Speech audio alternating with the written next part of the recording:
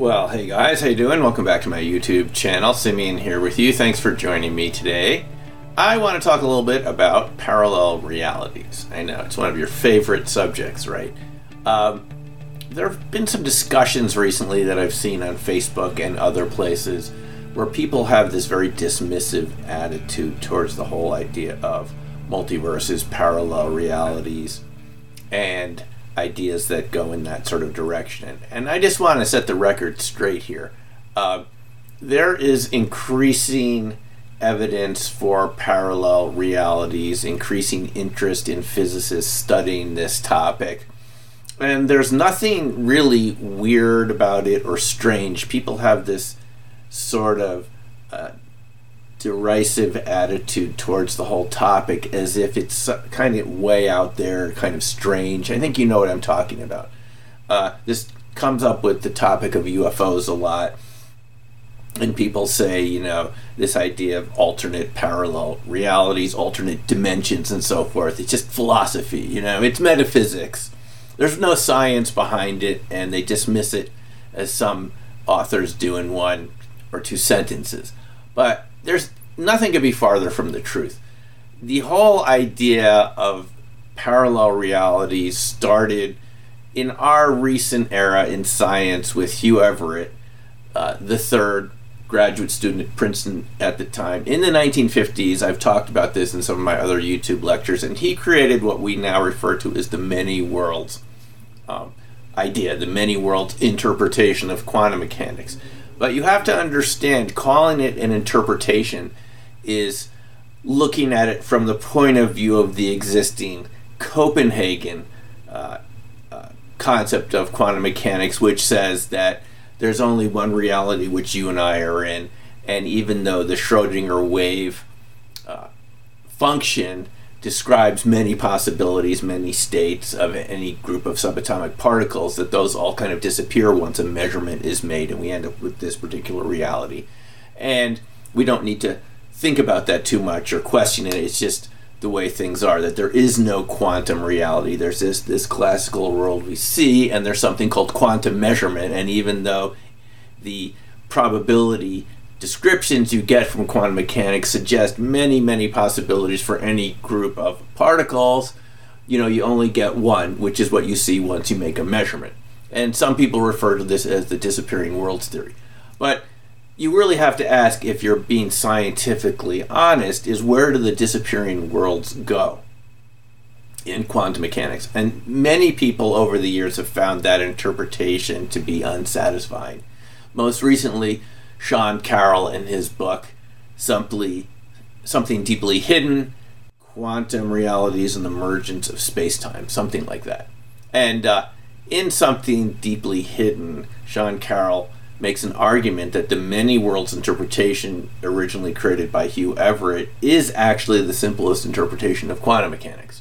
It's the most basic interpretation of quantum mechanics. In other words, that any time particles and systems interact, there's a whole wave of possibilities of what could be going on there. And even though we only perceive one version of that at any particular instance in time, it's because of our limited perception and our limited viewpoint on the entire process that we're a part of. After all, if you think about it, you and I are made up of particles and subatomic particles, right? That evolve in a kind of a wave function too. So you and I are also in superpositions. And even though we don't perceive ourselves in superpositions most of the time in our daily conscious life, we do have instances where we feel like we are in a superposition. I think you know what I'm talking about. If you've ever done any remote viewing, what I call resonant viewing, had any precognitive dreams, experiences of knowing something ahead of time that you had no linear or conscious way of explaining how you knew that. Those, to me, seem to be examples where you do get this kind of superposition effect in your own awareness. And that is kind of consistent with this many worlds approach. Now, even if you look at it from the point of view of what's going on with kind of formal, traditional science right now, scientists are looking, as I've mentioned recently, at the idea of a mirror universe, to explain this parity violation in neutrons. There are only left-handed neutrons with a left-handed spin, and we don't see the other right-handed spin neutrons, even though we see this with all other particles that we know about. And some scientists, including those working right now at Oak Ridge National Laboratories, which, by the way, used to be part of the Manhattan Project, was one of the central facilities for creating the atomic bomb, they've been looking at this parity violation and this sort of missing neutron scenario where we don't have the neutrons decaying at the proper rate that they should. They seem to be decaying a little too quickly, and some scientists think that they're actually sharing themselves with another parallel reality. They're popping into this other reality and coming back to ours very quickly. And experiments are actually being done right now to see where these missing neutrons are. And the interesting thing is it kind of connects to dark matter and this parallel neutron universe, which is actually in the same space where you and I are right now. It would hypothetically have 5 times as much matter as we have. It would actually explain what we call dark matter, which is something like 85% of our matter in our universe is unexplained, hidden, we can't see it. It has gravitational effects, but we don't interact with it in any other way. Anyway, the point I'm trying to make is that there are very rigorous scientific tests being done right now to determine if we are right next to parallel realities. There's also, events and phenomena at cosmological scales that scientists are looking at, unexplained neutrino emissions, things like that, that come from very far away in our universe, but don't seem to have any origin. Some scientists think maybe they're coming from a parallel reality. In a previous video, I mentioned how some scientists have suggested that the Tunguska explosion of 1908, that huge explosion over an area in Siberia that flattened trees, some of which still have not grown back to this day, that is coming from some sort of parallel reality neutrino blast. So the point I'm trying to make is there are scientific ways of actually determining how these parallel realities might interact with ours. And again, going back to quantum mechanics, as it's initially created 100 years ago, if we just look at the fundamental mathematics of it, it describes parallel realities, many worlds, and that's why people like Hugh Everett and Sean Carroll and others like Max Tegmark are kind of in favor of that approach, because that's the basic quantum description of our universe without adding anything in like wave collapse or any ad hoc ideas that have to be added in if you try to make it seem like there's nothing else going on. But the Schrödinger wave function describes many possibilities, and there isn't anything in physics that says that the other possibilities disappear. I think that they do show up.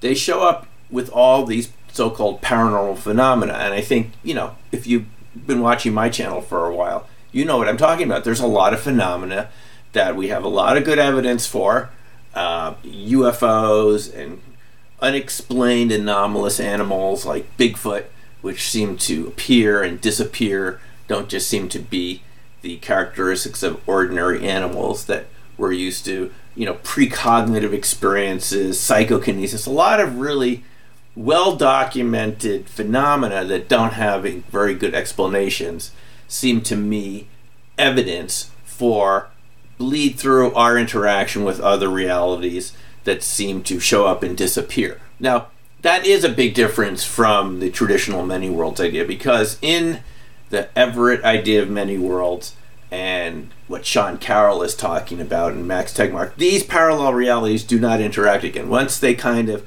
split off from each other, they don't interact again. It's because the Schrödinger wave function and many other features of physics and quantum mechanics are linear. We can't allow these parallel realities to interact. But there are newer interpretations of many worlds. I've talked about some of them here. The many interacting worlds theory created by Howard Wiseman from Australia, and several other physicists have proposed that in fact, these parallel realities do interact very slightly.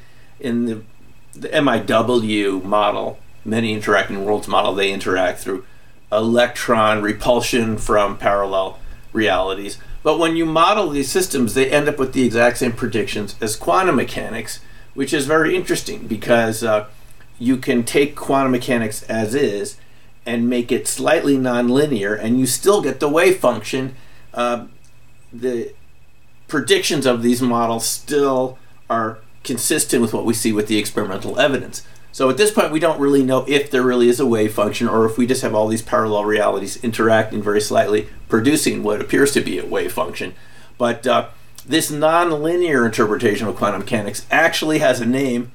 Going back several decades, Steven Weinberg called it the Everett phone. How about that, Everett phone? That these many worlds can communicate a little bit and you could get a call from Everett in a parallel reality.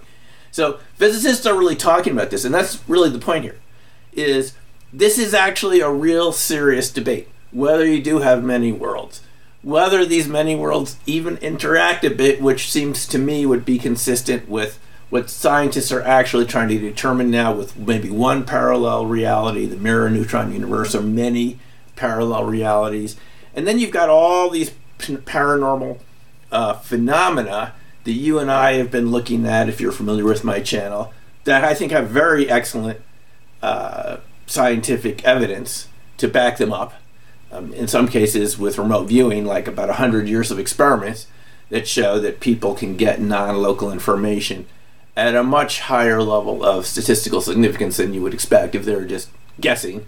I wouldn't be doing all this for years with remote viewing if I didn't think it was effective, and have, I've seen people do amazing feats of description of things that they won't see for half an hour or an hour. So I think that sort of data is consistent with the Everett phone. But the point is, however this works out, I don't know exactly how it's going to work out, but I can tell you, I think this parallel reality idea has a strong theoretical basis in science, and good experiments are being designed right now to test whether these are possibly real or not. And as far as I can see, the interest in this area just keeps growing. Just recently, this week, I read about this so-called mysterious X-17 particle, a particle that's hypothesized to exist to explain beryllium-8 decay, the way beryllium-8 decays into helium. It's not kind of doing it the way it should according to the 4 laws of physics. The particles are not diverging at 180 degrees, but kind of a different angle, 155 degrees. Well, why does that matter? Because it's this tiny discrepancy in the existing physics model that's going to show us that something else is going on. In this case, the physicists that are interested in this X-17 particle, they're calling it X-17 because it's like a multiple of the weight of the electron, 33 times the energy of an electron. That these scientists actually speculate that there's a fifth force beyond the 4 laws that we're familiar with in physics, a fifth force that interacts with dark matter. So I think you can see where this is all going. Increasing interest in dark matter, possibly dark energy, new particles, new forces of physics, parallel realities. This is the direction that physics is going in at the moment. Now, if you still encounter people, or you're one of these people that doesn't think there's anything to this, I think you're just ignoring the evidence, because increasingly there's good theory, there's good evidence that parallel realities are a serious subject of study. And of course, in the whole area of UFOs that I've been interested in for about 20 years, this could explain some of these objects, why the occupants kind of look similar to us rather than very different. You remember in my previous video here, we were talking about the Jacques Vallée question with several other authors about why we should expect ETs even to look like us if they're from really far away. Why wouldn't we expect them to be even a non-physical type of consciousness? But if you look at a lot of these reports of people's encounters with the occupants of these unexplained aerial vehicles, I've written about it in Black Swan Ghost, but there are obviously many, many other good authors who've written about this subject. In many cases, the occupants often look a lot like us. So why is that? Isn't that kind of consistent with parallel realities? Possibly. Anyway, it's just food for thought. It's something I thought I wanted to share with you. And anyway, I'm curious about what you think about it. These are just my ideas, but put your comments in the box below. Of course, like and subscribe. And thanks for watching. We'll see you in the next video. Take care for now, and bye.